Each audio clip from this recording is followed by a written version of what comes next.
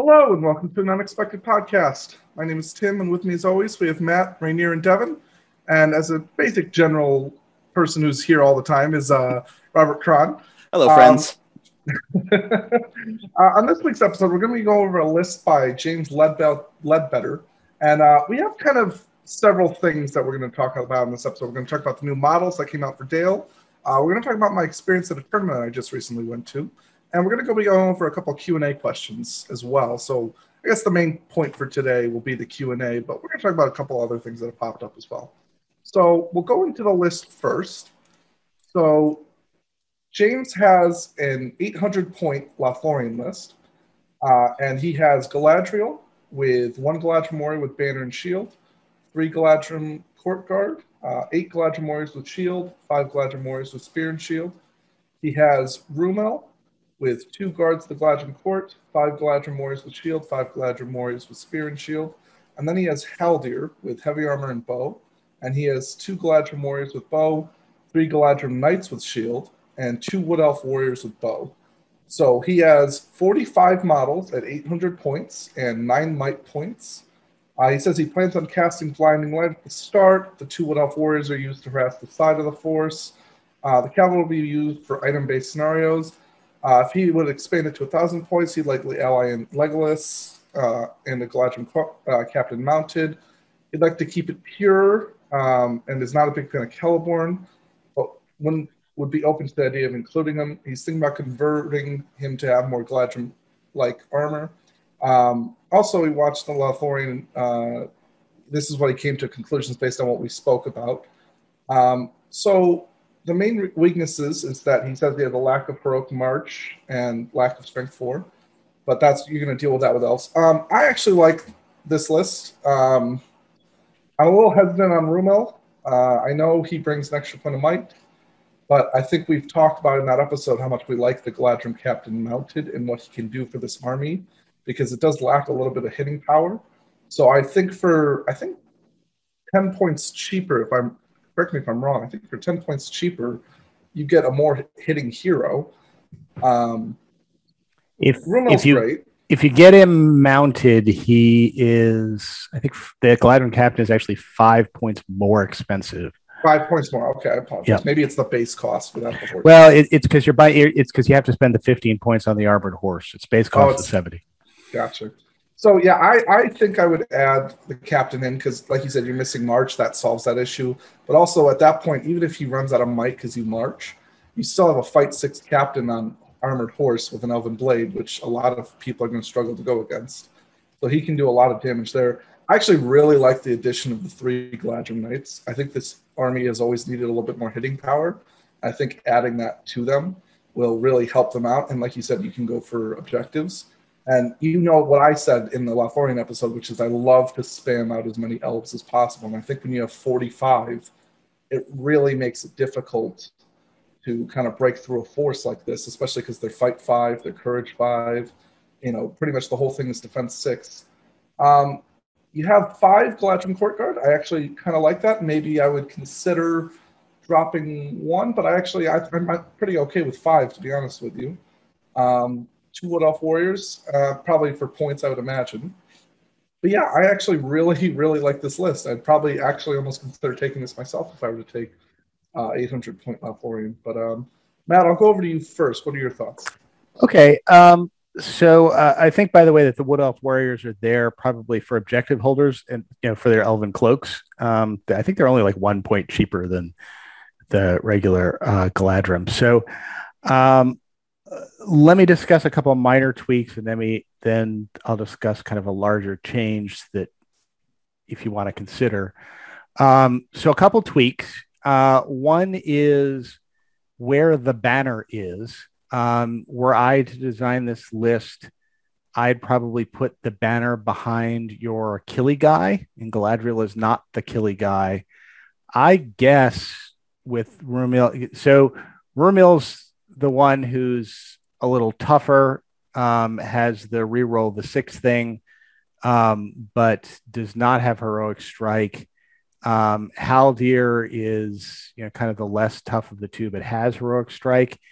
You probably want to put the banner behind one or the other of those, because those are the guys who are probably going to be going forward and fighting. Galadriel's got a bunch of Galadrim warriors with her. So I guess the next topic I'd want to talk about is warband construction. This has 2 warbands of fighters, one led by Galadriel, one led by Rumil, and then one warband of bows led by Haldir. That's not how I would construct this, because with this particular list, I think, especially since it doesn't have March, I think you want to be leery about having one warband that's just all bows. I think you want to integrate your bows in with the rest of the warbands, so you have 3 warbands that can fight. So that if Haldir's stuck out on his own, if he gets a bad roll on Maelstrom of Battle, it doesn't mean that like all of your archers are going to get overrun. And also, you tend to want your archers to be kind of near the blinding light so that they can shoot out of it. And I think it's helpful to have Galadriel have those. And then I can tell you about how I usually do a Lothlorien list. This may or may not be the correct way to do a Lothlorien list, but it's what I found to be effective. Is I tend not to go with just Galadrim warriors with bows. I think it's fine to have a couple of Wood Elf warriors with bows just to sit on an objective, hide behind a tree with their elven cloak and plink out of it. But the Galadrim warriors with bows, I tend to give spears as well, and they form the second line behind the guys with the shields. So they can shoot out of that shield wall, basically so they can hide behind the defense 6 guys in the first place. And then they can, once the lines clash, they can contribute to the fighting. Because even with 45 models, you're spending too many points on a Galadrim warrior with a bow to not have him fight in the end. You're going to need to pitch them in. And if you're going to pitch them in, you want them to double as the spear supports behind the other Galadrim warriors and defense 6 guys. So I would consider kind of monkeying around with your warband distribution, so you have the capability to form 3 mini shield walls with some shooting coming out of it. I think primarily the bows would be in Galadriel's warband, because that's kind of what's going to cause the base of fire, and then the other 2 warbands could kind of press forward behind Haldir and Rumil. So anyway, those are kind of the small changes that I would suggest to this. The big change that at least I would consider to this list, and I know you say you don't like the Celeborn model. I do like the Celeborn model. My typical loadout at 750 points above and above for Lothlorien is Galadriel, Celeborn, Captain. And if I may say something, I think he actually just physically doesn't want the Celeborn model. Yeah, I know. So, I know. Okay, sorry. I mean, I would just proxy it. Like, I would just be like, oh, okay. We'll that's true. You can use a different model. Yeah, that's right. I mean, it's not the profile he's against. Yeah, use Rumil if you use his figure and say this is Celeborn. He's got different armor. Or use Thranduil with a head swap or something. Yeah. I don't think anyone will have a problem with. Well, I think you'll have to make some kind of conversion, because I think it's straight up proxy. I think in GBHL tournaments they don't like that, but it depends on where you're at. It does depend. But anyway, so Celeborn. I mean the Galadriel Celeborn captain mix solves your heroic march problem. Gives you more gives you more killing power because Celeborn can enchant his blades. And gives you a point less might, but that's not all that critical with this particular list.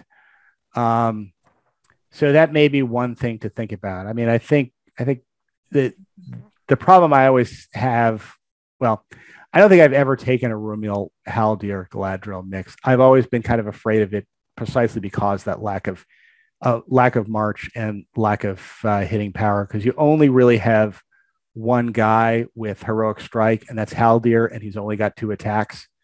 You've got Galadriel who can make up for some of that with transfix, but being able to have Celeborn in there, get that third attack, and he's Lord of the West, so essentially he has a fourth attack to win stuff, and his ability to enchant blades, and you get the second transfix. He brings a lot to the party that Haldir doesn't. You'd probably have to get rid of a few figures in this, so you're going to have a smaller army, but I don't think your army is going to get that smaller. You need to find, I think, if you're going to substitute for Rumiel and substitute Haldir for the captain, you need to find probably like 60 points or so worth of figures, which you can probably do. If you're going to mount the captain, you can probably dispense with one of the mounted Galadrim knights. You can probably get rid of one guard of the Galadrim court, so you've got 2 pairs of 2. That's what I usually use. And maybe you consolidate some of your Galadrim figures so that you got guys with bows and spears making up that second line. Okay. Devin, thoughts? I'm gonna have to almost want to pass on even making too much commentary on it, mostly because the strikes me the part of the list that I fear most of this is the 45 model count. I'm not sure that reducing model count to add Celeborn really makes me fear it more, unless you took out, I want to almost say Galadriel, but I know losing Blinding Light is I have played against lists without Galadriel, and it has done well because you have the resistance to magic. Yes, you lose the Blinding Light, but I actually think you can very well do this list without Galadriel and just substitute for Celeborn. Yeah, there's and I haven't tried it, but I'm glad, Tim, then that you have some experience with it, because I don't know how much Galadriel is actually adding to the list. Now, I get it if you don't have March and you don't have Blinding Light, then that means you're kind of a victim of Corsair shooting waves and stuff. So, then okay, you might have to exchange Rummel for a captain, exchange Galadriel and then have a lot of hitting power. So you have now the combination of a 45 model count army that's all pretty well defensive. Most of your guys have shields, most of them are defense 6. They're all 5/5, so you can really play a war of attrition pretty well combined with having 3 combat characters.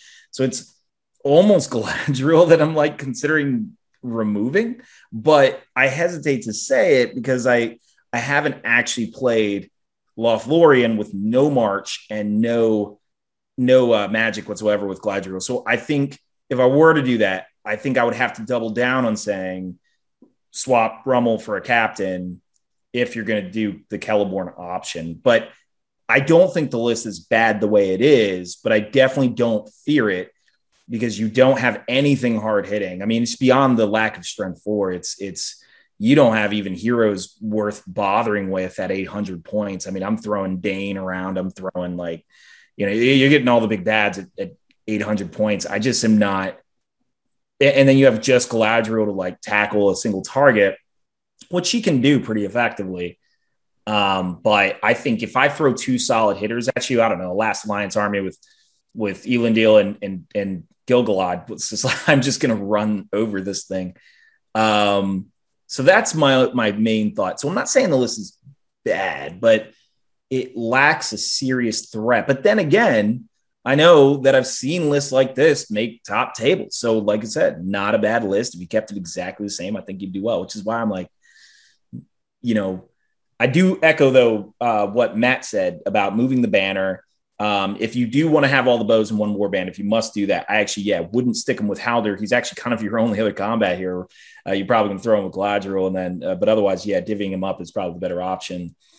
Similar to how you did the Galadrim Court Guard a bit. And then probably maybe even distributing the knights, because the knights' real only purpose is objective runners. Then it's you really don't want them all landing in a single warband and being oh, we have to move fast, especially So that's the other comment I'll make. But it's not a bad list, but it is the 45 model count that makes me like it. So there are a couple of uses to keeping a couple of the knights in fights, just because you can throw them in, especially out on the flanks where you can throw them in against somebody who's just fighting an elf or an elf and a spear and just knock that guy down. If you win, and then you're probably going to kill him, as opposed I'm not implying never throw him into combat. Yeah. It's just in his text below, he said he was using them as objective runners. Right. So obviously if the scenario is to the death, then throw him into combat. certainly so. And I don't think he intends not to, like, if there's no objective, I don't think he's going to be like, all right, we'll sit him off to the side. Yep. Okay. Rob? I mean, it's a little bit hard to add anything more to what both Devin and Matt said there. I pretty much agree with everything. If you're going to stick with this army purely as it is, rearrange the warbands for sure. On that note, since you are lacking, all of the things that you have self-identified as lacking, specifically, lack of killing power and march, if that's the case, and you're not going to fix those specific things, which I think you should with the addition of the captain, for example, but I would add more bows, honestly, because you're not even at your bow limit, and that kind of range capability from behind blinding light is actually going to be some of your killing power, right? So one way to do that, and one way I would probably do that, is to drop the shields on the knights and just give them bows, honestly. I've done that a lot with, like, say, Mounted Citadel Guard. And I mean, a cavalry warrior, if you're already going into a fight like that and you're knocking over, you're probably going to kill anyway. And if you're going to be sitting back on objectives, then you actually have that bow to interact with the game a little bit. But in general, I would add more bows to the list. But that said, I either agree with changing up the heroes to the lineup that Matt had mentioned, the Celeborn Galadriel Captain. I think that's a pretty good lineup, even if it costs you a little bit of numbers, or just dropping Galadriel, as Devin and Tim mentioned. I think both of those things would kind of give this list a little bit of a boost in that sense. But again, I mean, 45 elf bodies, right? 45 bodies, mostly D6 and fight 5. Even it's like pizza, right? Even when it's bad, it's good kind of thing. So I definitely think that in competent hands, it can do very well with some of the tweaks, right? Especially on rearranging the warbands and I would say upping the bow limit. Okay. Rainier? You might be muted, Rainier. No, he turned himself off mute. Yeah, we can't hear him. That's okay. Yeah, no worries. Rainier agrees with us because because we're right, and he knows we're right. He knows. I just want to. Rainier, just move your lips. We'll dub you. Oh, he'll come back. He'll come back. Yeah, he'll come back. He'll be there. One thing I just wanted to add in defense of keeping Galadriel in here, because I think you can do that. You can take Galadriel out. You can substitute Celeborn, and then it's Celeborn and the two kids, or Celeborn and one of the kids and a captain.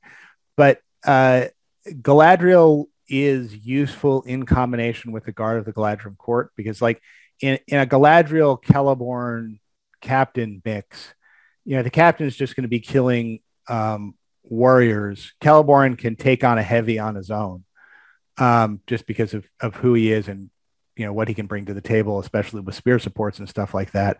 And the other thing that can kind of at least check a hero is Galadriel just bombarding that hero with transfixes, and then the Guard of the Galadrim Court just moving in behind whoever that hero has charged. Because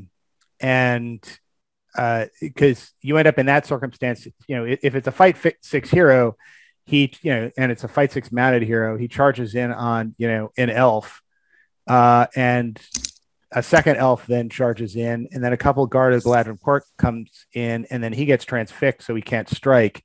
And then it's, fight 6 with 3 attacks. That's not going to be making any wounds against, fight 6 with 4 or 5 attacks, where if the guy loses the combat, he's at the very least going to lose his horse.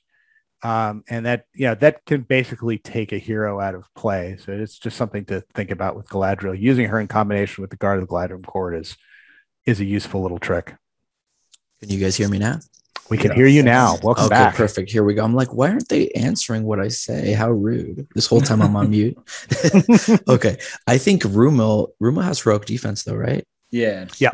So I like the idea. I'm just looking at the army. I wouldn't change it too much. I agree with everything Matt said, the composition, and what Rob said, like max out the bows, change up the war bands. But I don't know if I'd try to change it too much to where you lost the numbers. If anything, maybe Rumel for a captain to get heroic march. But I see this army kind of like I see Easterlings. Easterlings have movement. They get there, then they die, and they win the scenario game. These elves don't have the movement, but they survive and they win the scenario game. So I like the fight 5, fight 6 everywhere. I like even how you have defense 6 almost all around. So yeah, I don't think I'd change the heroes unless it was Rumil for a captain. And even Rumil, I like him there because he can just stop stuff from happening. Back to like playing a defensive game, you won't die. You just heroic defense with him, heroic defense with Galadriel, and like hope to like kill some stuff. So yeah, that's all I have to say. The numbers that I actually was the reason I didn't want to do the whole Galadriel Celeborn combo because I actually kind of like the 45. Yeah, I gotta be honest, it's disgusting. When I go against, I've gone against, and I want to point out, he also mentions if Orphan comes out, he might add them, but we won't talk about him really just because we don't know what speculation. He's gonna be like. Yeah. But we just don't know what he'll be like. So assuming he is better, we obviously would suggest to put him in, but until we know otherwise, we can't suggest that. But when I go against Galadriel with a couple of, he has 5 guard of the Galadriel court, it doesn't really matter a ton to Galadriel's defense because you just put the guards in on a hero and you just try to transfix the hero and then they don't really do anything. It doesn't make a difference because more than likely they're not fight 7.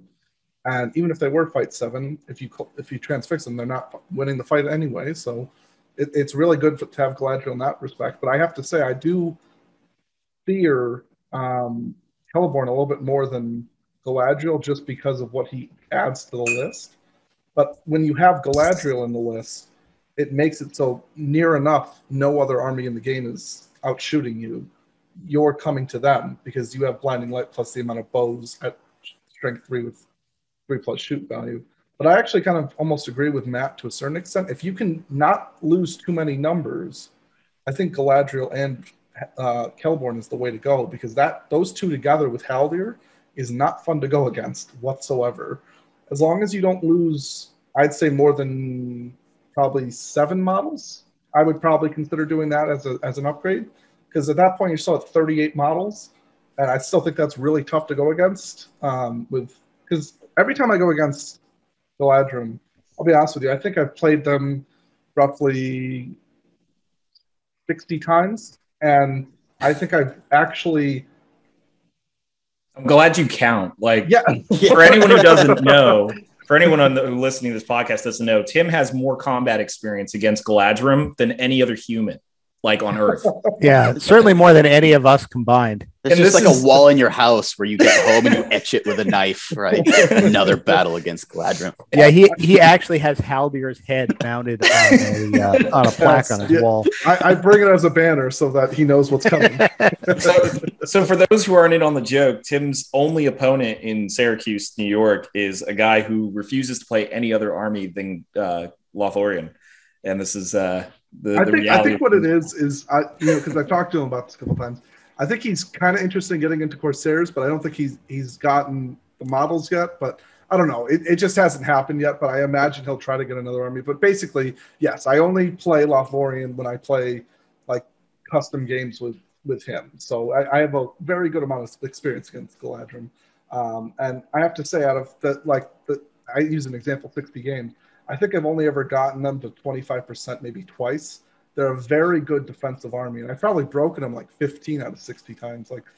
They just don't break, especially when you get high number counts, like Devin and myself were talking about. They're just so hard to break through because when you've got defense 6 and fight 5 in a banner, especially, it's not easy to get through that. I actually think you need to play this army very defensively and move off of the objectives. There's no reason I think you should be going all out with this army, even with those numbers. It's there to hold the line, and it does a very good job of doing so, in my opinion. But yeah, I like this list. If you went either way, if you kept Galadriel or if you went with Celeborn, I think it works. I think for a general consensus, we're saying maybe drop Rumil for the Galadriel captain on horse, because I think he adds a little bit of hitting power, and it also adds the march. And if you can keep the model count up, then definitely do so. And maybe try to fit Celeborn in there. But thank you for your list. And if you use it in any games or tournaments, let us know how you do with it. I am curious to see how somebody else does with Lothlorien. I don't really meet many people who play it. But we'll move on to the next topic, which is the new Dale Garrison that got promoted, which is the new models and the new way it's going to kind of be played. Rob, if you want to kind of go over that in general for everyone. Yeah, so we had an article come out on Warhammer Community, last week, I want to say, and it gave us a preview of what the new Dale models that are coming with what is, assumed to be a supplement coming up now that we've also had Dane and Thorin Stonehelm. And they're really, really cool. And in this article, they not only showed us some pictures of them, but also previewed a couple of the rules. So I don't know if you kind of want to go through each of them individually, or if you want me to just summarize what they are all at once. No, let's go through each of them individually. Perfect. So the first one that they showed us was one that we kind of knew was coming because it was included as a bit of a call out in the Thorin and Old Dane profile, and that is King Brand of Dale. So War of the Ring era King Brand of Dale. And he is a really cool model. He's got kind of a pose that is reminiscent on some of the concept artwork that they did for the Hobbit movies when they were considering showing some of like the Third Age Dale stuff. Rules wise, they do give us a bit of a preview on some of the things he's going to do. Unsurprisingly, he's going to be a hero of legend. Also, I like how he's a hero of legend, even though he only shows up in the appendix. Right. That's right. He's a legend. We don't know if he exists, right? Yeah, that's right. And he's also going to have a 12-inch standfast, which kind of it's a little bit of a callback to Bard, who he is the descendant of. Skilled warrior with a fight value of 5 and 3 attacks. They do say that he dies, so even though it's not explicitly written out, I imagine that means 1 fate at best. And then he's going to have a rule called Stoic Fighter, where if he is trapped or would be trapped if he lost a fight, he can reroll a single d6 to both win the fight and a single d6 when rolling to wound. So that's actually pretty interesting. When he gets trapped, he kind of gets better at fighting. And that opens up some kind of interesting plays that you can do with the character. Now, we obviously don't know all of his defensive stats, so I don't know how wise it is to trap him, right? He might be crappy defense, probably 1 fate. It doesn't say he has heroic defense or even strike, so we don't actually know, but it is an interesting rule. So that's King Brand. Yeah, I mean, it's a shame Dale doesn't have pikes, I suppose, if you're going to trap your own guy. But... Well, I mean, the new spears are kind of like pikes. Yeah, I was going to say, we'll talk about the new spears when we get there. Yeah. But well, so, I mean, you can just, choose to trap your own guy if you want to, right? By just if you really want to stacking people behind him, right? So I actually think that there is some interesting things that opens up because if he's trapped and he's rerolling a d6 and has 3 attacks, and then he's got a banner nearby, he's rerolling 2 of his dice, right? Mm-hmm. So you're probably getting the 6 with him in the combat. Now, obviously, if you're fighting something that's going to roll you anyway, that's a really bad idea. But it is, interesting that you can do some neat tricks with him that way. So here's an FAQ in the making. And that's because it said the way, we haven't seen the actual rule and how it's drafted, but the way this is written is his Stoic Fighter special rule means that if he is trapped, should he lose a fight, he can reroll a single d6 to win the fight. If he's got a spear support behind him in a battle line, he could choose whether or not to be trapped. Yeah, correct. So he can always be trapped if you. But once again, we don't know the wording. But if written that plainly, then he's always trapped if you want him to be. Yeah. FAQ. If the rule works kind of as worded or clearly intended, it's neat. Like with some of the other characters that have rules that key off of trapping, like Ingold and others, there's going to be some level of we need an FAQ on this because like this entire scenario is weird. But that's not what we meant. Ingold I think has a few FAQs already. Ingold's had like 6 FAQs, and I still don't think it's properly explained. Personally, I just don't really run him anymore. Right? Yeah. So very cool, but I like the original where it's just like he doesn't trapped. Fine, it's not that good. It's not that powerful. Yeah. No. I mean, what they turned it into was basically a hot mess, but. Yeah. Well, I mean, I I like that he has fight value 5 and 3 attacks, which I mean, there's 2 immutable rules with Games Workshop and Figures, right? And that's being fat is good and being old is bad. And speaking on behalf of those of us who are of a certain age in this hobby, I'm glad that he retained his third attack here, and hopefully he doesn't have like some other crippling disability special rule for being. Wait, how old is he in this fight? Well, I mean, his hair. I think he's pretty old. I think he's in his 60s. But I mean, his hair is white if you look at the figure. Okay. I'm not actually sure if we know in Tolkien specifically how old he is, but I imagine late 50s to 60s is probably a good bet, right? Yeah. He does look fairly spry for an old guy, though, with this pose. He's got kind of like that squat going and sword ready to go. It's a very cool model. He's been doing the yoga. He's been staying flexible and, making sure that the muscle tone stays. So. Or they just forgot to include the chair that comes on his base that he's actually sitting down on. But I mean, it's not like Balin where he kind of let himself go to seed. But do we want to talk about probably the most talked about thing with the new edition, which is the spear support models? Well, wait a second. First, we got his son. Can't forget his son. Okay, we can go to the son. Yep. Yeah. So I mean, if there's nothing else to say about I think Bran. more in depth, it should come when the profiles are released. Yeah.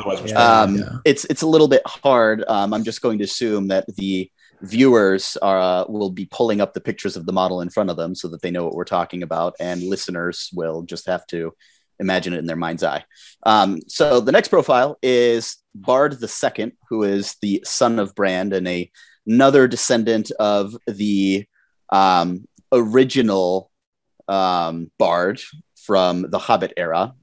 He is another pretty cool model. He's got kind of this almost like wildernessy cloak on with little like fur on it. That's pretty neat. And he's in an action pose with a spear. Another very really nice model. I'm a big fan. Look at this model. Yeah. And from what I can tell, there's like fur lining on his cloak, and it's just a really, really cool model. Very, very well sculpted. Very excited about that one. Rules wise, what do they tell us about him? Again, he is a natural fighter. He has a fight value of 5 at 3 attacks, and they do say that he has both strike and defense as heroic actions. They say he's got defense 7 and 2 points of fate, and then he's got the he adopts the fighting style of the Knights of Dale because he's also armed with a spear and a shield, which we'll get to in the next profile. But or maybe we just kind of have to talk about it now because otherwise he doesn't make any sense. So basically, if he is charged, he gets +1 to wound with his spear. So it's like a reverse lance, basically, where it kicks in when he is charged rather than when he charges, which is also super cool. And I don't think we've seen anything like that yet before in the game. So I'm into it. Yeah, this guy's a beast. More of a fan of that or less of a fan of, like, would you rather have the spear or would you rather have that benefit when someone charges you or vice versa? Like I think it's a good way to like balance it because a lot of people are getting burly. I think it would have made sense if they made these rules and incorporated that back in the day with a pike, because it would stop cavalry charges and other charges. It would just make sense historically. Mm-hmm. But I think this guy's a beast. Fight 5, 3 attacks, defense 7, strike, and defense. And he'll probably come out at like 115 points or something. Like this guy has it going on. And I like the typical Games Workshop when it comes to Lake Town aesthetic. They're like, oh, let's put shoulder pads on him and make him 1 more defense. Like, he's probably wearing some wicker underneath of his little wilderness coat. So exactly. you can see some mail peeking out underneath all the fur down there at the bottom. Well, I mean, I think it's fair to assume he'll be a hero of valor, so that he's just under his dad. I think if he's already got fight 5, 3 attacks. 3 might is probably not out of the question. So I think he'll actually be a really, really solid little fighter. And I mean, all these crazy mounted heroes that just want to go hero killing, running into him is a risk, right? Because strikes up, and if you lose, +1 to wound, I mean, your horse is dead no matter what, right? But like, that's scary, right?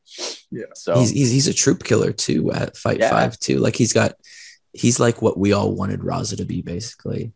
Yeah, Oh, I don't He's want to like, talk about Raza. Poor fixed Raza. all the Oh. holes with Raza's like, 50-50. I'm going to die or kill, and I can't kill anything over fight 4. Like, he's Raza. I was so disappointed with Raza. Raza's such an amazing model too. I right? know. Like, it's so good. He was the solution that all Harad players were looking for, which is we don't have a ton of might. He gives 3. We don't have heroic strikes. He gives heroic strike, and he has the ability to kill people on foot. Great. What's the problem? Nope. Fight 4. But anyway, that's just a little rant I have about Raza because I was so excited for him, and then he turned into that. But it's a very good profile. I definitely think, you know what he kind of reminds me of? He's like that profile of like, what's the dwarves with I can't think of the name of the army, Erebor, I think, where even though the head honcho Thror is supposed to be like the best model, it's really kind of the under models that are kind of better than him because he ends up having the one fate. So you kind of prefer the other models over him, but it doesn't mean Bard will be bad. It's just that his son is better, in my opinion, right off the start, depending on the points.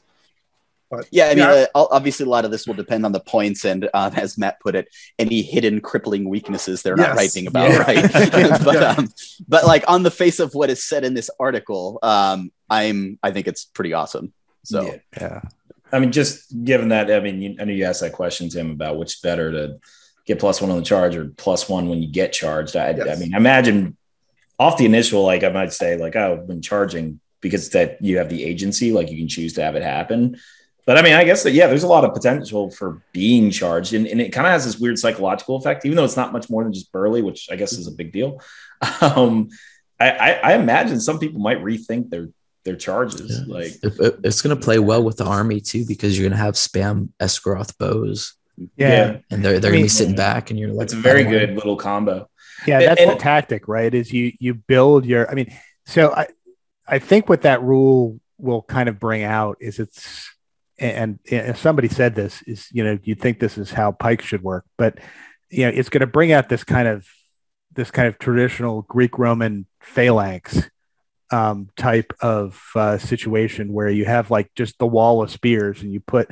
So anyway, I guess we should talk about the Knights of Dale, which are the warrior figure that they're promoting here. Yeah. So why don't we go over real quick? Talk about them and then we can talk about tactically. And then we'll talk about Dale as an army after this release in general, because there's a lot to say there. So the last profile and set of models, it's a set of 3 models, is the Knights of Dale, which are the city's elite guard founded by the ancestors of Girion and reinstated following Dale's rebuilding, and they protect the royal line of Dale, and they're led by Prince Bard. The models are outstanding. I've already been a Dale fanboy from day one, and I was the crazy person who bought like 1 million of that plastic kit back in the Hobbit era. Oh, that was you? For me, that was like, this is everything I've wanted out of Dale and never dreamed I'd ever get. But they really are cool models. They've got this kind of stoic pose with their, spears and shields at the ready. So little crests on their helmets. They look a little bit like the concept art again from the Hobbit movies and the appendices. Just really, really cool. But importantly, their rules. So as we talked about with Prince Bard, they all have the same reverse lance rule. So they have heavy armor, shields, and spears. And their spears get +1 to wound when they are charged. The fact that it says they have heavy armor, if you compare them to a Warrior of Dale, I assume that means they're also going to be defense 6, because Warriors of Dale have armor and are defense 5, right, with shields. And they haven't explicitly said this anywhere, but they keep talking about how they protect the princes of the city. So I don't think like a bodyguard rule is too out of the question potentially. And so they're just a new elite troop option for Garrison of Dale armies that are super, super rad. Yeah. I mean, these guys are clearly meant to be the front rank of the shield wall so that they get that +1 to wound when somebody charges in. And you did point out that these look a lot like the concept art. I mean, it is a very different aesthetic than I think anything else that you see in the Lord of the Rings range. These guys, if you take a look at them, are very Greco-Roman. I mean, they've got the crossways horsehair plume, which comes off of a Roman centurion's helmet. The the way their helmets are designed is very reminiscent of like a Greek hoplites.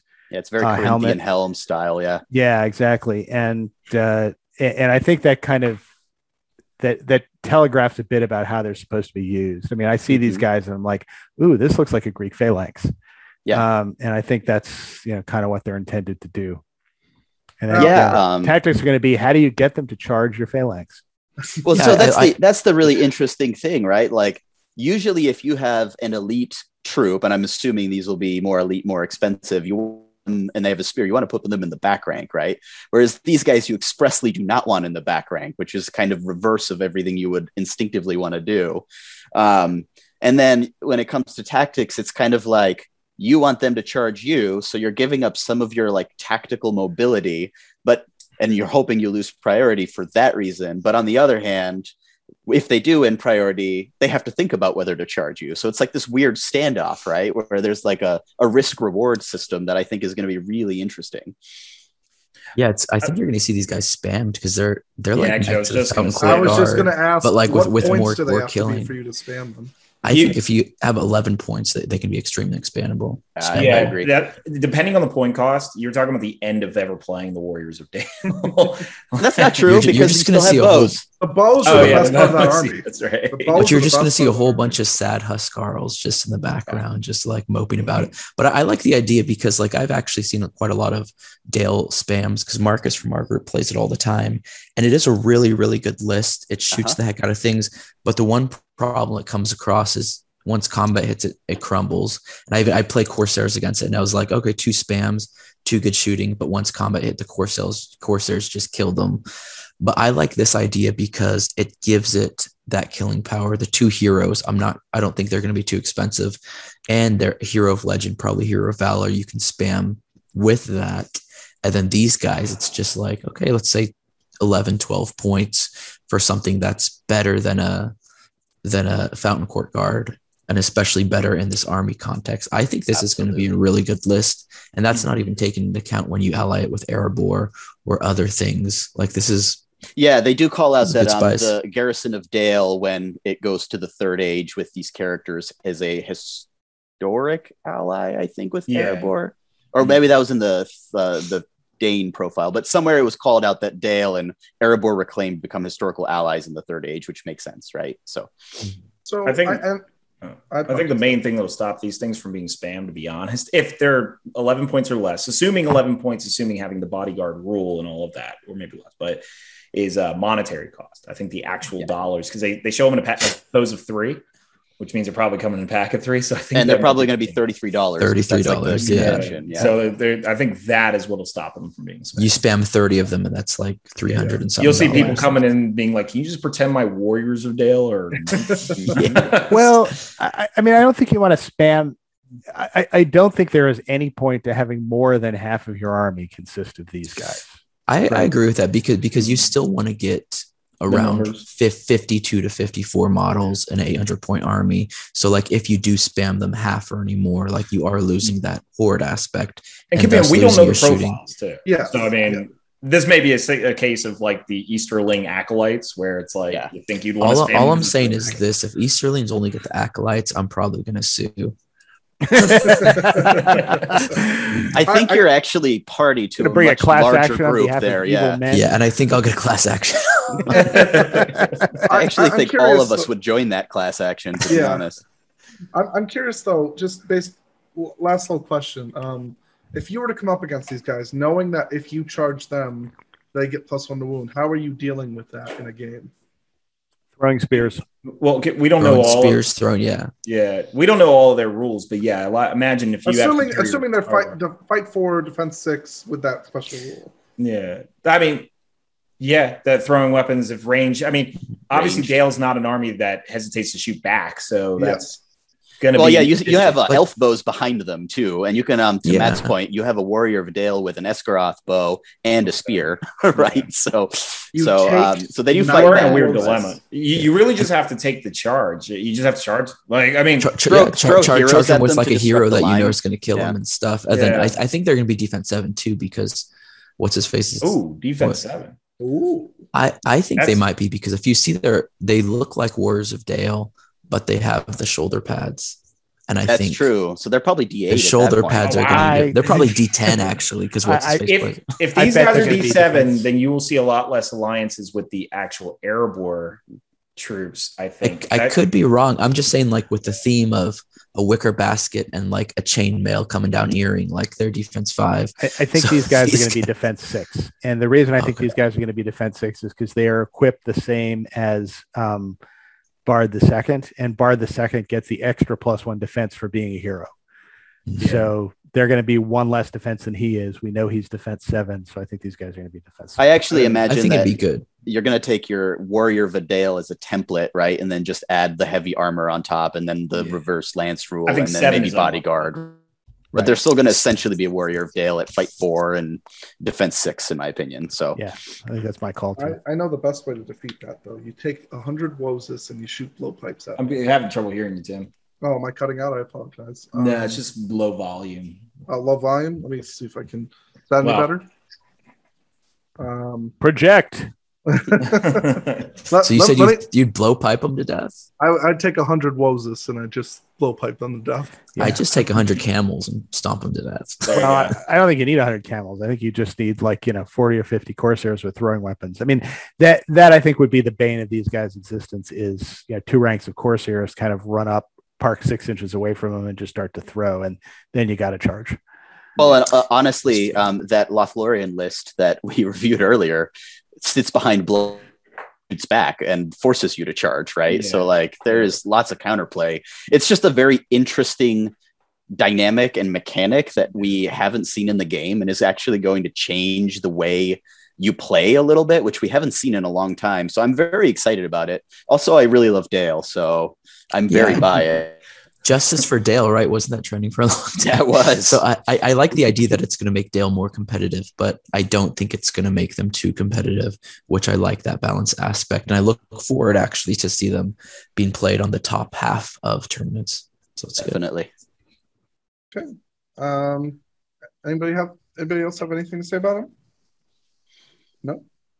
All right. We'll move on to our third topic for today, which is a tournament I recently attended. This was a tournament in Mahwah, New Jersey.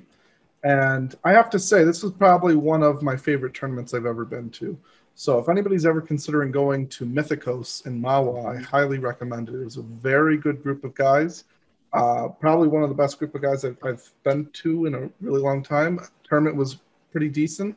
And yeah, it's just a lot of fun. Basically, it was a 650-point tournament. And I took a list that we did on a list review, I believe coming up on the previous, or it was on the previous episode.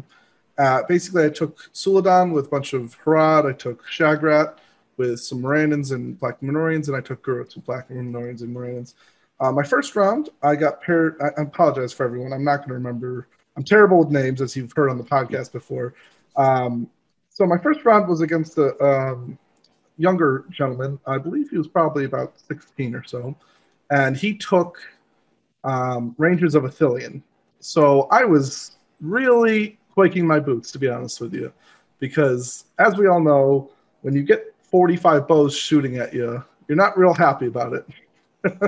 But I ended up coming out with that with a 9-0 win. What was the scenario? It was Seize the Prize. Okay. So not really what the Rangers of Athelion want. No, and to be fair to him, he was a newer player. He was just getting into the game, so fair enough to him. He kind of sat back and tried to shoot me, and I moved my entire force over the objective. It took me about 6 rounds to pick up the prize, but eventually I did.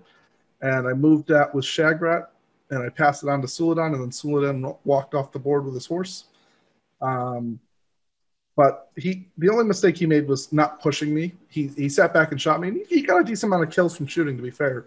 It's just at that point when I had gotten the objective, I had a defense 7 hero with 3 wounds and 3 fate, and I could just basically walk it off the board at that point.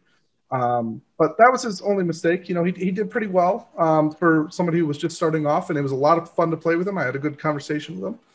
So yeah, that was game 1, 9-0. Again, I apologize. I don't remember my second opponent's name. He was a very, very nice guy. I hope to see him at the next tournament I go to in Mawa.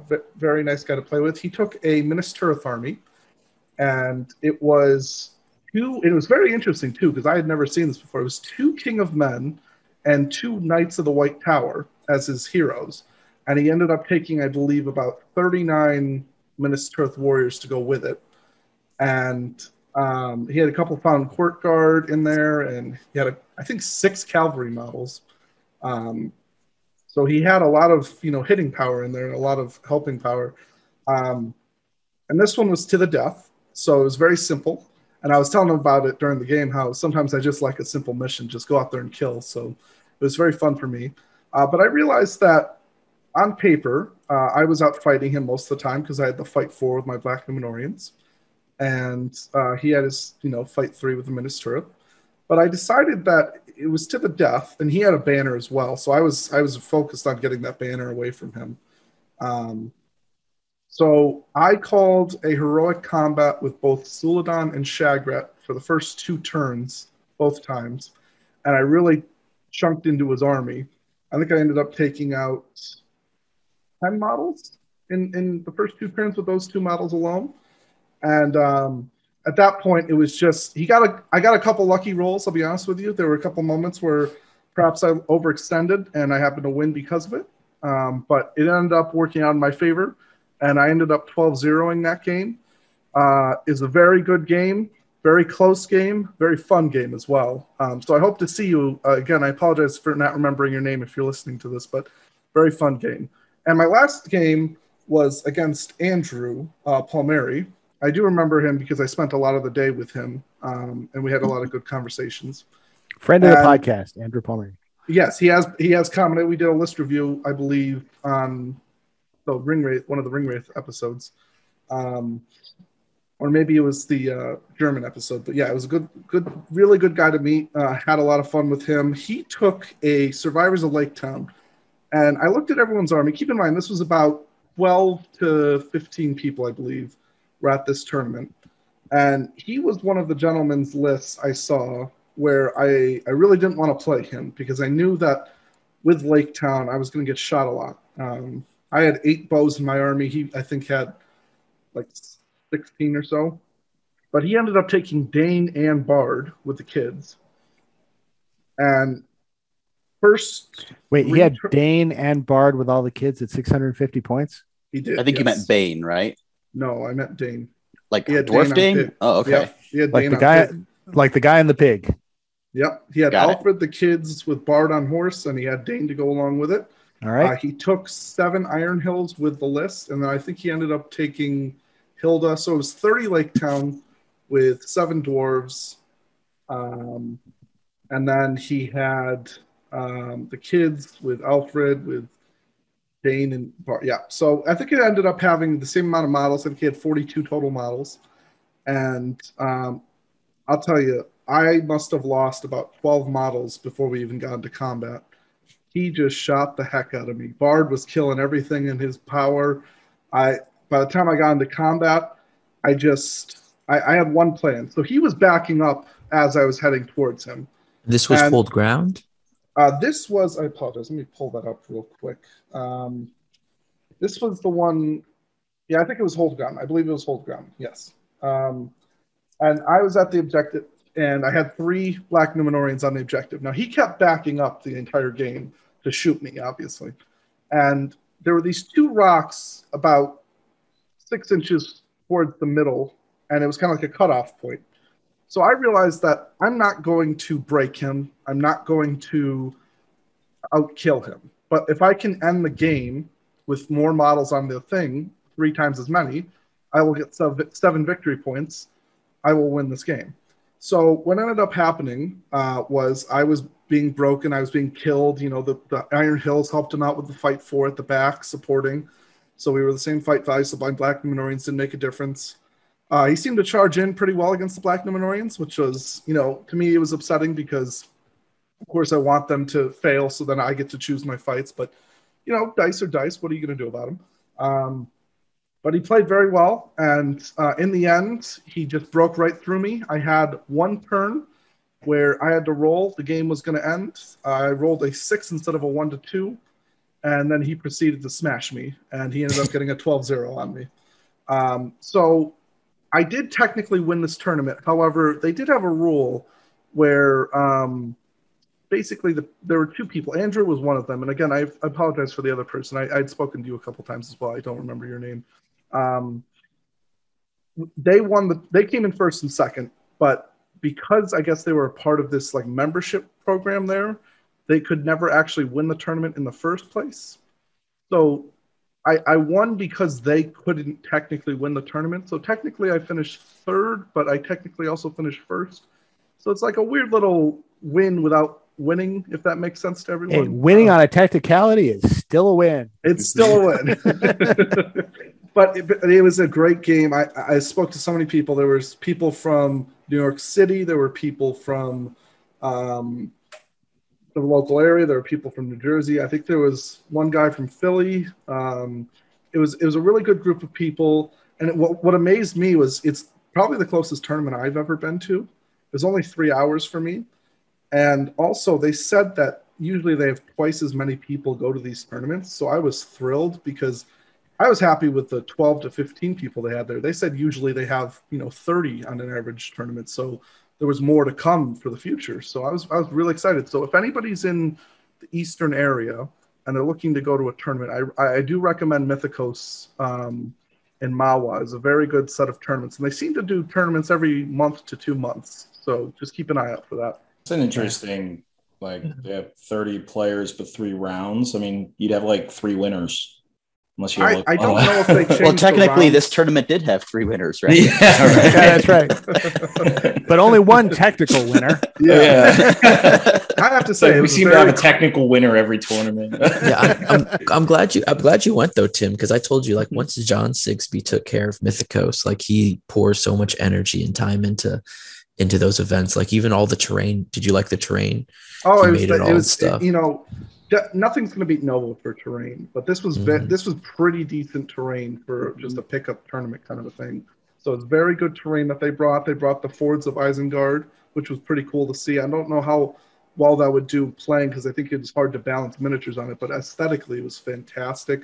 They had a Mordor board, they had a Moria board, they had pretty much a lot of different boards you can imagine in Middle Earth were there, and they were functional and they did well. It was very good to play on. They actually have a podcast, I believe too. It's on Podbean called The Hobbyist Tale. I listened to their like discussion of that tournament. I think they're called Vanguards.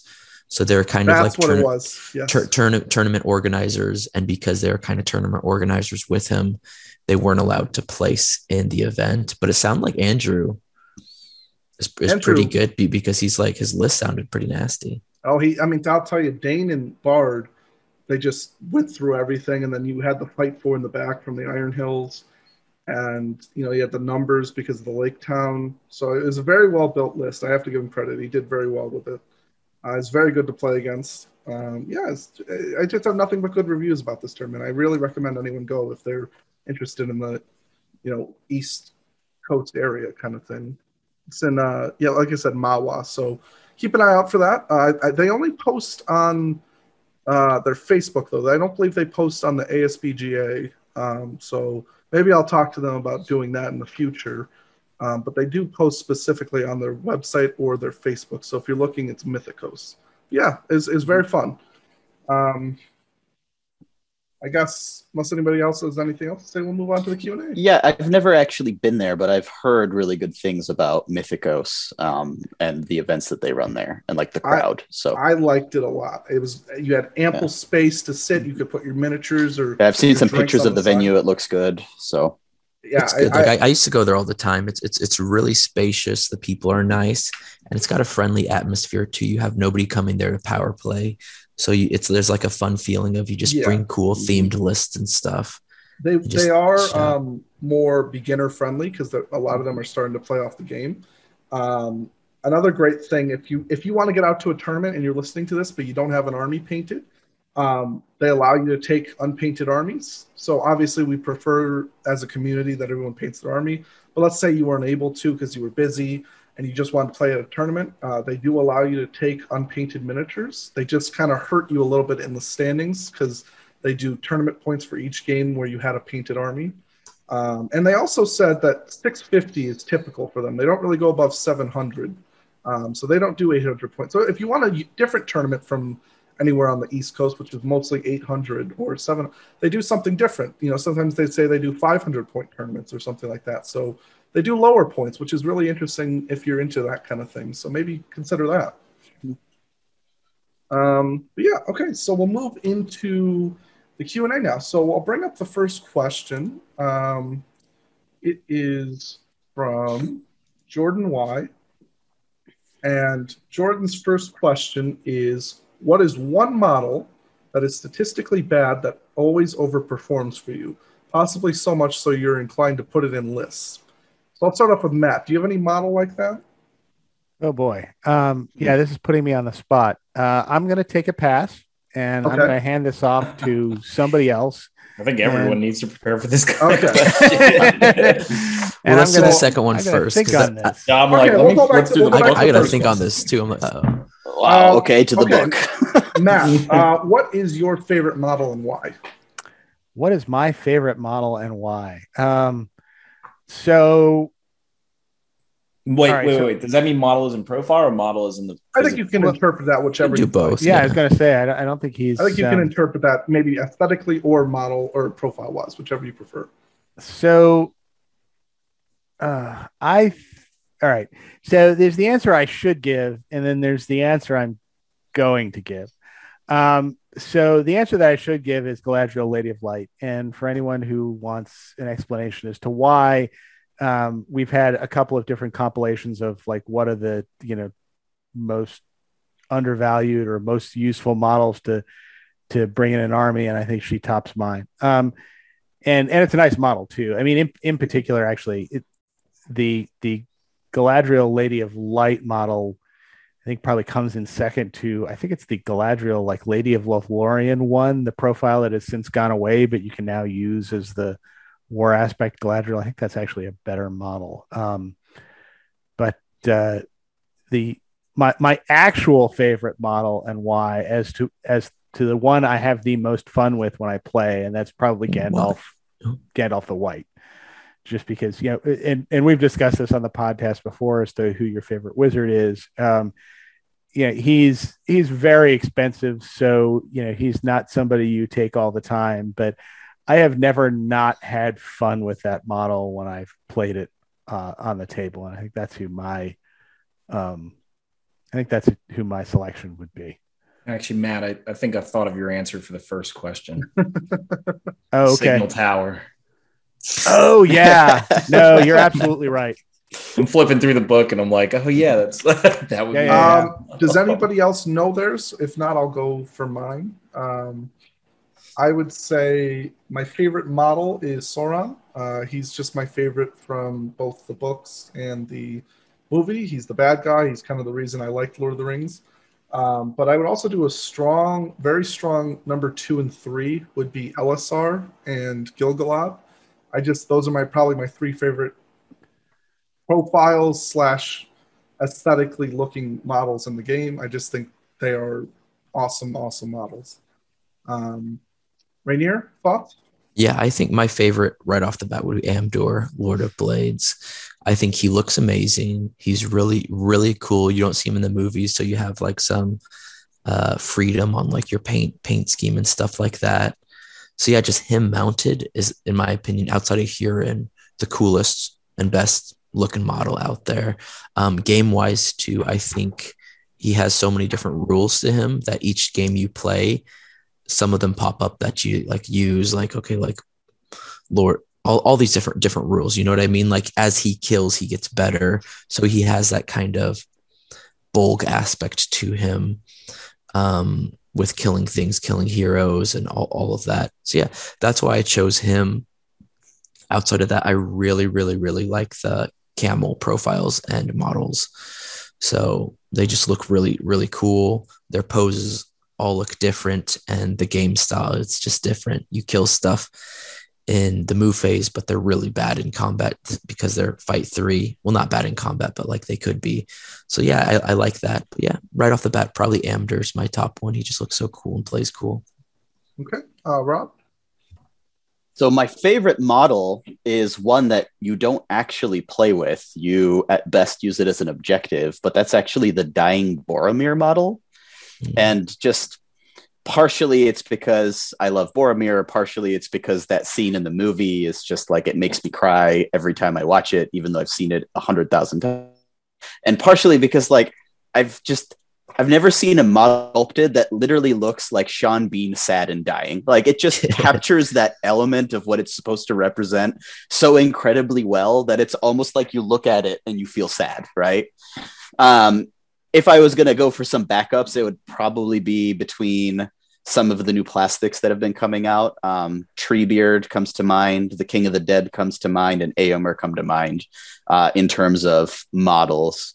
Now that's all. I'm answering it purely on like aesthetically what my favorite model is, because game wise, what I would play with, I mean, it's obviously Boromir. You all know that. That's nobody's gonna that, right? But aesthetically, if I had to pick like one model that is my favorite, it's the cool Dying Boromir pose. Yeah, I like how you said, well, you know, game wise, it's Boromir, but you know, aesthetically, it's Boromir. Game wise, it's Boromir the flag. I'll put it that way. All right, Devin, I mean, so favorite model, probably the Hobbits, to be honest. Yeah, I think I play them. I originally even started playing them, not even because they were actually competitive. I don't think I even realized they were. But I just kind of enjoy the fact that this army clearly should not be fighting and roaming around Middle Earth and doing its thing. But it's a really quirky army. So obviously it's a supplement the Shire one. So I'm going to say Hobbit Militia just to give it a, but yeah, so I'd say those, you know, as far as profiles, I mean, I don't know. I actually really like the Lingering Shadows profile. I mean, I guess that bouncing thing and the hop thing that he does, I kind of find pretty fascinating in the game. But I mean, obviously, like he's not the best profile in the game. It's just sort of like a cool way to play the game. And that's where I guess, I don't know, like as far as statistically bad model that overperforms for me, I mean, I don't even like, I want to say that like everything I would pick, actually, like everyone would be like, well, that actually is a good model. So yeah, it's yeah. I mean, I have one that I don't know if people think is statistically bad, even though it's kind of statistically bad. But I mean, what I would have said was in the previous position, Warriors of Gondor. I think I always played Warriors of Gondor and no one else did. And it would shock people how well it would do in tournaments with just swaths of, which Horde Gondor was a thing. So then once again, it's like, well, of course, that was still a good army. For me, exactly what you're saying, it would be Citadel Guard on horses with bows. Yeah. And like statistically, they're bad because they're definitely overcosted because they're basically more expensive than a Rohan Royal Guard on a horse with a throwing spear, right? Mm-hmm. So like objectively on points, they're overcosted and bad, but they always overperform for me, and I put them in every list, and I never regret it. So Matt, if yours is the Signal Tower, I'll go ahead. I don't know if this really counts as a. Again, it's like Devin said. A lot of the times we end up taking lists that do pretty well because we take. I'm gonna say Aristor, and I'm not saying he's bad, but he's not like top of the list. And for whatever reason, when I take Aristor in like an all elven hero list, he just kills. Like his throwing dagger hits like every time and kills something. I don't know what it is with Aristor, but he just always seems to do something for me when I take him. Interesting. You know, mine would definitely be Denethor. Okay. Like I throw Denethor in there because I used to TO. Bad, though? Right, but that's the problem with this, right? Yeah, that's true. Or just a bad model. How do we judge this, right? Yeah. Of course, Denethor is statistically bad. Yeah, statistically. 35 points Hero of Valor. He's done his job as soon as you put him in the list. Yeah. But I used to like TO and like create lists as a ringer, and like of course you don't build good lists, and I would just bring Denethor with generic knights and like whatever captains and stuff, and I'm like, oh my gosh, like this is actually really good. Even from a statistical standpoint, he's not bad. At But 35 points, fight here's fine. one, I guess. Here's one that pops up. Knights of Minister. Those are ones that I guess aren't always taken always whenever I throw them in. If they just kill everything. So yeah, that's one. Really funny because for me, Knights of Minas Tirith are the exact opposite. Every time I use them, they fail horribly. Usually fail a courage test and run off the board at the worst possible time, and I hate them for it. So. Yeah, I'm the same way. They always like go to charge in for me, and they let their lance dip too low, and it sticks in the ground, and they end up like catapulting themselves off of their own horse and dying. Every time I play like Reconnoiter or something, they'll get right to where they can run off the board and then fail a courage test and flee, and I'll lose the game. Like every time. So, you know what? I think I know mine, but only based on one tournament. Throne of Skulls, I brought Barad-dûr, and I brought a siege bow. And it's just, Throne of Skulls. Triple I siege bow? hit one time every game, just once. And it was really weird to keep track of it. But that one hit was Dane on Pig, just made him go flying.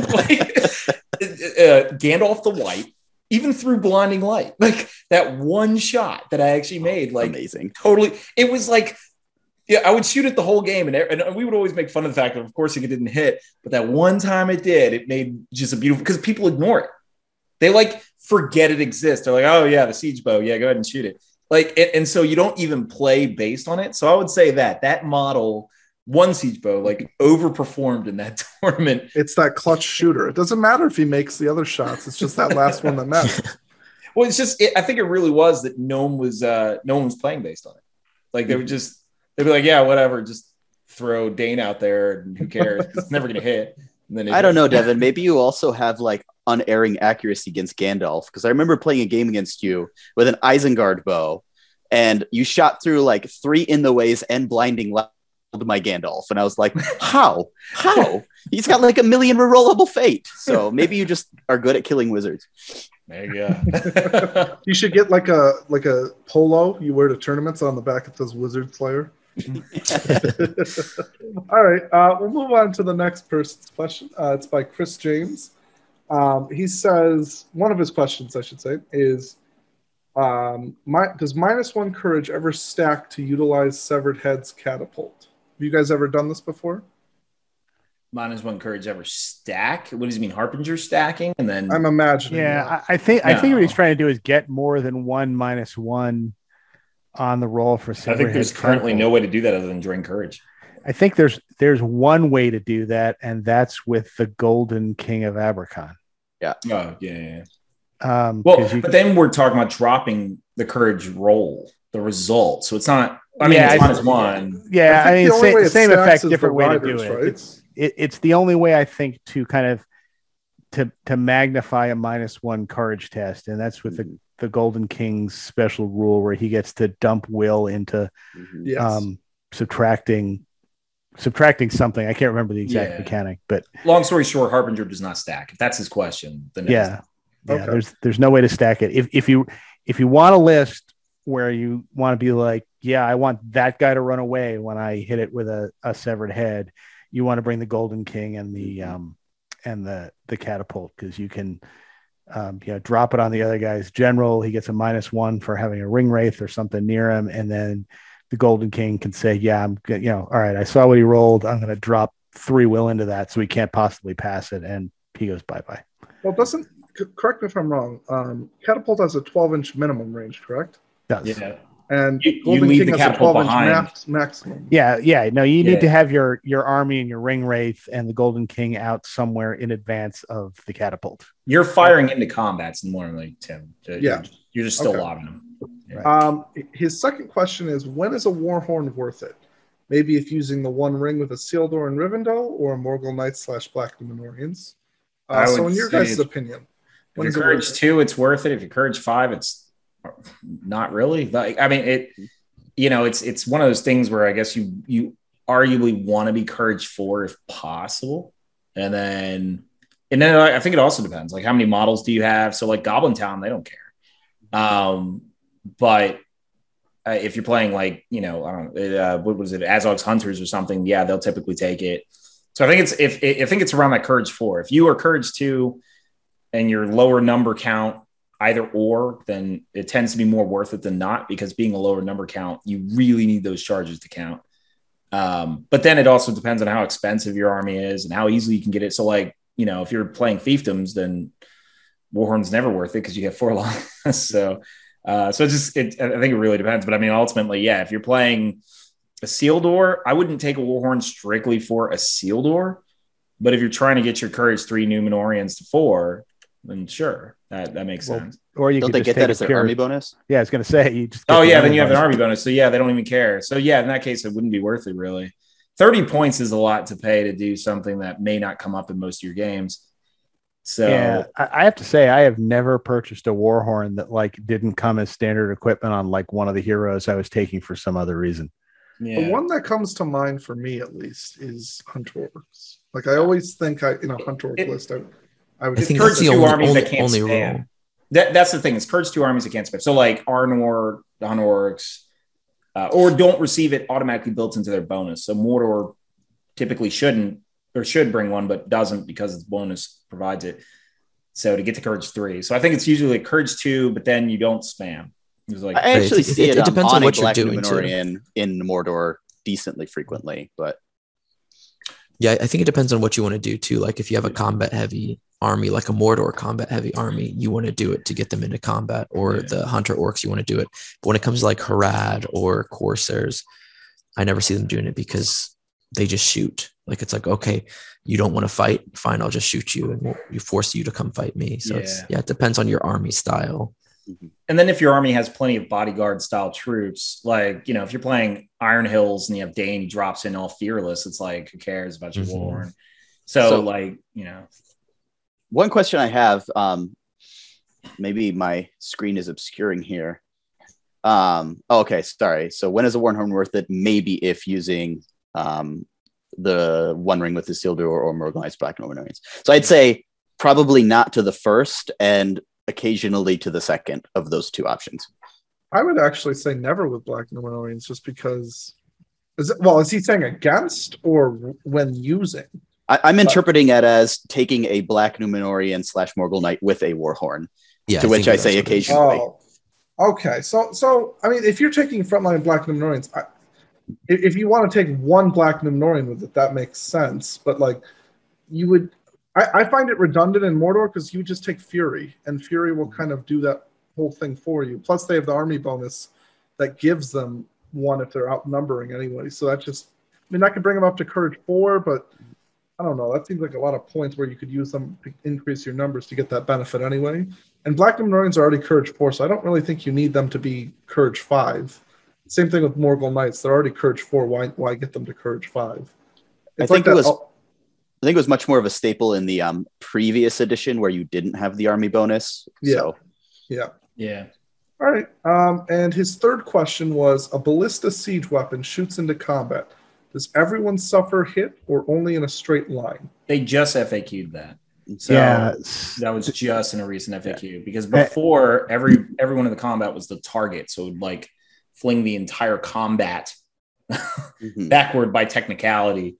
And then they FAQ'd it. Yeah, and I can tell you right where this is because I'm looking at it. Go to the errata, or not the errata, the frequently asked questions for armies of Lord of the Rings, and look in the FAQs that deal with the dwarf ballista. And there's a question: how exactly do dwarf ballistae work when they target a battlefield target? And it takes you step by step through everything that you do. But the short answer to your question is, once you get into a combat, everybody in the combat takes a strength 9 hit. But it doesn't say this explicitly, but I think this is how it has been interpreted. Only the model that is actually hit gets the auto, you auto die if you don't fade off that strength 9 hit. Yeah. And then all the models in the fight get the strength 9 hit. All of them are knocked prone and all of them are not knocked prone. But just the model that was hit, he gets flung D6 directly away. And then if he goes through stuff, there will be additional hits from that and to those models. And that's clarified in that section on the dwarf ballista. And even though it says this is specific to the dwarf ballista, I don't see why this wouldn't be equally applicable to any other type of ballista that has that kind of fling back special rule. Okay. Thank you for your questions, Chris. We'll move on to the next person, which is Charlie Knott. And he asks, do you think half Dale, half Army of Thor is competitive for 700 to 1,000 points? And also, what do we think is the best elite army that is not Rivendell? So to your first question, it's kind of impossible to answer that with new Dale models coming out. I think yes. The short answer would be yes. I think they're going to be extremely competitive, especially when you mix match, because I have a feeling the Dale heroes aren't going to be too expensive. So you can kind of keep the Dale horde aspect with even heavy hitting dwarves, and you're just going to come up with like a 45 model ish at 800 points list with like strength 4, defense 8, shooting like all sprinkled within it. So I think it's short answer, yes, it's going to be competitive. Yeah, I think going forward, yes. I think as it stands right now, I probably wouldn't do it. Certainly not beneath 1,000 points. Yeah.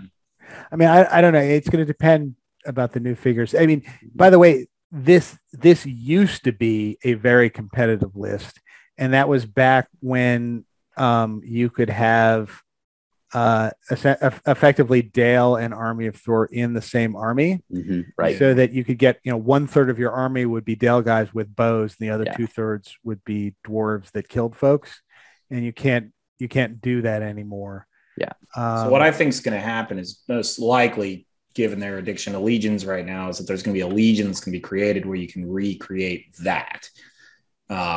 That's my assumption, assuming they don't say, oh, only dwarves can be led by dwarf heroes and only men can be led by man heroes, and in which case, never mind. And it's exactly the same. Okay, so what I want to do before we get into the elite army question, what is your definition of an elite army? Is it purely based on points? Is it based on profile? What do you guys think elite means? Is it in your interpretation of that? I usually think of it as small, so smaller than average. So if you were to take, so it has to be numbers based. So you can't go above, let's say, 30 models. I usually think, well, yeah, theoretically, yes. I mean, because otherwise you start to hit normal, and spam would be the complete opposite of elite. So I often think of elite as like, generally it's a smaller force, but the stats are above normal tier profiles. So a smaller quantity of higher quality troops. Yeah, basically. So Robert said it would you consider, for example, Fountain Court Guard at like 40 models? Is that not an elite army? No, it's a spam army. Okay.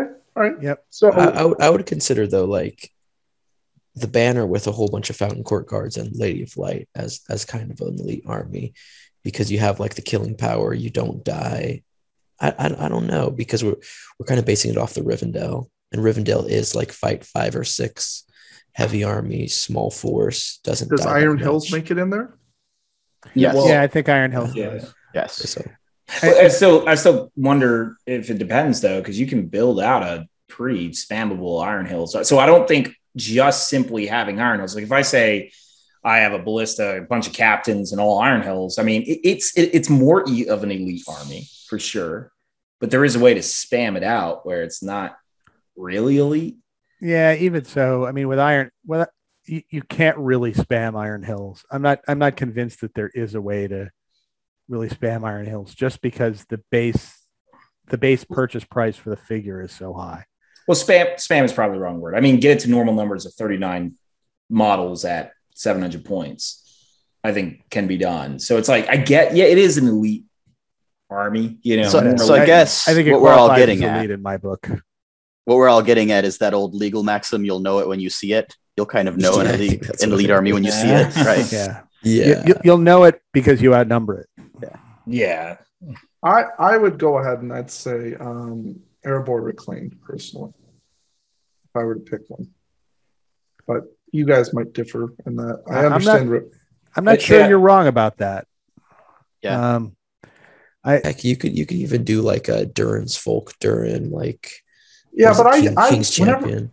When I take Durin's Folk, like I'll give you an example, right? If I were to take Durin with a King's Champion and a Dwarf King, and I even took all what are the shield guys in front? What are they called again? Dwarf Vault Warren teams. I could still take I think 18 sets of Vault Warden teams, which is 36 models with all those heroes. You know, you can get so many models in Durin's folks. So for me personally, I don't think you can consider them elite because I can get so many models with them. I can get 45 dwarves with Durin's folk. So it's elite in this sense, right? You could either get 36 models, 18 sets of Vault Wardens, or you could get a decent used car. True. Oh, we're forgetting about Ranges of the North. I guess they would be considered elite, Yeah, right? that's a good point. Ranges, I don't know. Ranges of the North are not the best. They're not the bad. best. They're an elite but they're army, good. but they're terrible. Like I would put Thranduil's Halls in contention. I think I'm torn between a couple of different armies. One of them is clearly Champions of Erebor, but I think Thranduil's Halls is another one that's in there. Are we just saying like an elite army is just stat? Like it doesn't matter how many numbers you have; it's just stats above like. Well, that was my question, right? Like, so on paper, Iron Hills probably have the best profile in the game for troops, right? Because they're fight 4, strength 4, can be defense 8, and can have fearless, right? So on paper, does that make them definitives, or are we going based on amount of? So that's why I kind of wanted to define it at the beginning. So if we're going to go ahead and we're going to stick with what we originally said. We said amount of models in a force, and let's say that we said that army can't go past 35 models. At 700 points, I guess. Yeah, so we'll say 700 points, 35 models at 700 points. What are you guys picking up if you had to pick one army? Maybe it could just be Rivendell, right? It can't because the criteria is best elite army that is not Rivendell. Oh, that is not Rivendell. Okay, fair enough. No Rivendell, Tim. No, darn it! I wanted to. No, I would say Champions of Erebor personally. All right, I'm sticking with Thranduil's Halls. For me, based on the criteria I consider to be elite, it is Iron Hills of some variation. So either pure Iron Hills or Erebor Reclaimed, but it's based around the Iron Hills list. And that's also assuming you're allies, right? But yes, that's what it is for me. Okay. Yeah, I'd ally bash something when it comes to like Gondor, Fiefdoms, Rohan, possibly even Lady of Light. That's what I think when I think of elite. I think of like the Polish meta, to be honest, where you see like low 30 troops with a whole bunch of heroes with defense, strike, blinding light, and magic resistance, to where it's just like you don't see a weak hole at all, to where the numbers don't even matter because you can't even get through the numbers. So that's what I think. When I think elite, I just think back to our episode with Jacob Yakov from Poland on like his list builds and like the polls. Yeah, I agree. But assuming no allies, I'd say Iron Hills for me. But I agree completely with you. Like, that's what I think of for elite, right? Mm-hmm. I guess it kind of almost, it's like weird on the definition of army, because I mean, if you say elite faction, then sure, I agree with you guys. Iron Hills is an elite faction. You're right. It depends on what you fit into a list, because you can't really say, I actually like the way Devin phrased that better, which is the better elite faction compared to. And I think that's what he's asking, because he said, if he's going to say that, it's not Rivendell. I'll probably, and then it's like, are we ignoring legions? Because you have the Rohan Legion that I know it just got nerfed, but I haven't assessed whether or not that nerf actually took it out of being. Well, and then that's another question, right? Like if you get 35 cavalry, is that considered elite? Even though I'm not talking about that. The Rohan Legion, you don't play at 35 cavalry, you play it as 9 heroes. Oh, I know. Okay, I thought you were talking about the other one. If it was faction, I'd go Iron Hills. They just have like a lot of tools to bring. If you want to bring like a small list, that's kind of hard to crack. Mm-hmm. Yeah, the way the question is phrased, best elite army that is not Rivendell, is it itself open? Because Rivendell, are you talking about Rivendell Knights? Or are you talking about like an infantry Rivendell? But the way I'm interpreting the question to be meant, which is like a single faction, I would say Iron Hills. Yeah, I'd be on yours too, Rob. All right, and we'll move. I'm going to go against the mold and say Far Harat. I want it to be. I see. No, it's not. Don't just take a bunch of half trolls. Just put them on half trolls and camels. That's true. It can. I'm actually perplexed that Rainier's not going for Khand here, but you know. Well, Khand can be. I don't think Khand is elite because they're so weak, and you kind of have to. Not if everybody's on a chariot. But that's a bad army. It's not the best. I know, but I would think that Rainier would be up there defending them. I'm just saying. No, I'm gonna join the people and throw tomatoes at them. And then there's some armies that are not elite, but like you could play like Moria. There are ways to play that kind of elite heavy. I mean, yeah. Okay. Well, and you could also argue that like Corsairs are somewhat elite because they shoot really well and they have really high Yeah. stats, even though they I have low think most people defense think and numbers. that way. But like, it's just not what I conjure in my mind when I hear elite. We're like on this Yeah. on this This segment is- of this is my- defining elite. Yeah, this is my 60-figure elite army. Right? Like, Devin, Yeah, that's no. gonna be the name of the episode. Defining elite. Yeah, because I think this guy's talking about like low numbers because I did like when I was thinking elite, what is my elite? And it's just Dalamir popped up into my mind with Corsairs. But yeah, I think that's we got it. Yeah, you know you have an elite army when you are outnumbered by every opponent that you fight. If you need blinding light, your army's elite. Yeah. Yeah. Uh, Thank you for those questions, Charlie. I'll move on to the last one, which is great name, Giraffe Deity. we should put that banner on our Harad force next time. He asked about the viability of stacking ring rates. Is it? We'll start off with the first one. Do you guys think it's good to have two rates at 600 points? It depends. I mean, what Are kind of they, are they talking basic? about? Are we talking about basic race? Then if it makes sense within the context of your list, then yeah. If you're talking about named, that still though, I'd say it argue depends. Like if you throw the Witch King and Shadow Lord in a 600 point list, what is that, 240? And you're not throwing them on Fell Beast maybe, and then the rest of it spam out of Orcs of Mordor, and then you have a final like captain. Well, I think as weird as it sounds, like out of the five of us last episode, I was the only one on it with Mick and Evan, where we actually went over this with like all of our lists. Whoa, Matt's got a gun. I do. Oh, sorry.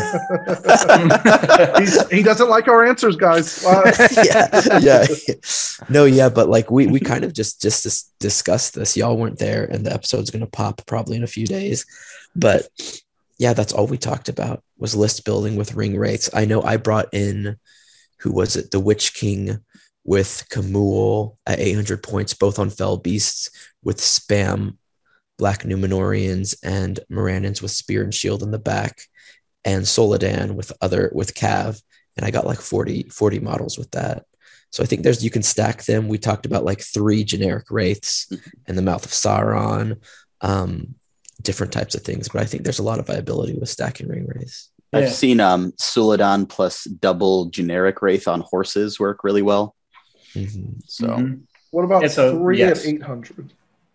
The answer 3 at is 800 is very possible. Yeah, I think you could get the Witch King with 2 generics. You could get, like Rob said, 2 generics, probably 3 generics in Soladan at 800. I think it's just very possible because they're customizable, and all the named ring wraiths do something different. So you literally say, okay, I need blinding light, aspect, anti-shooting. Oh no, I need more combat, Kamul, and it's just, I think it's a really good thing. And I'm surprised, not so much surprised, but I think the meta went against ring wraiths, but I think you can kind of lean back into it and What about still be 3 very named? competitive. Yeah, I think that's right. That's I think becomes too rich a mix.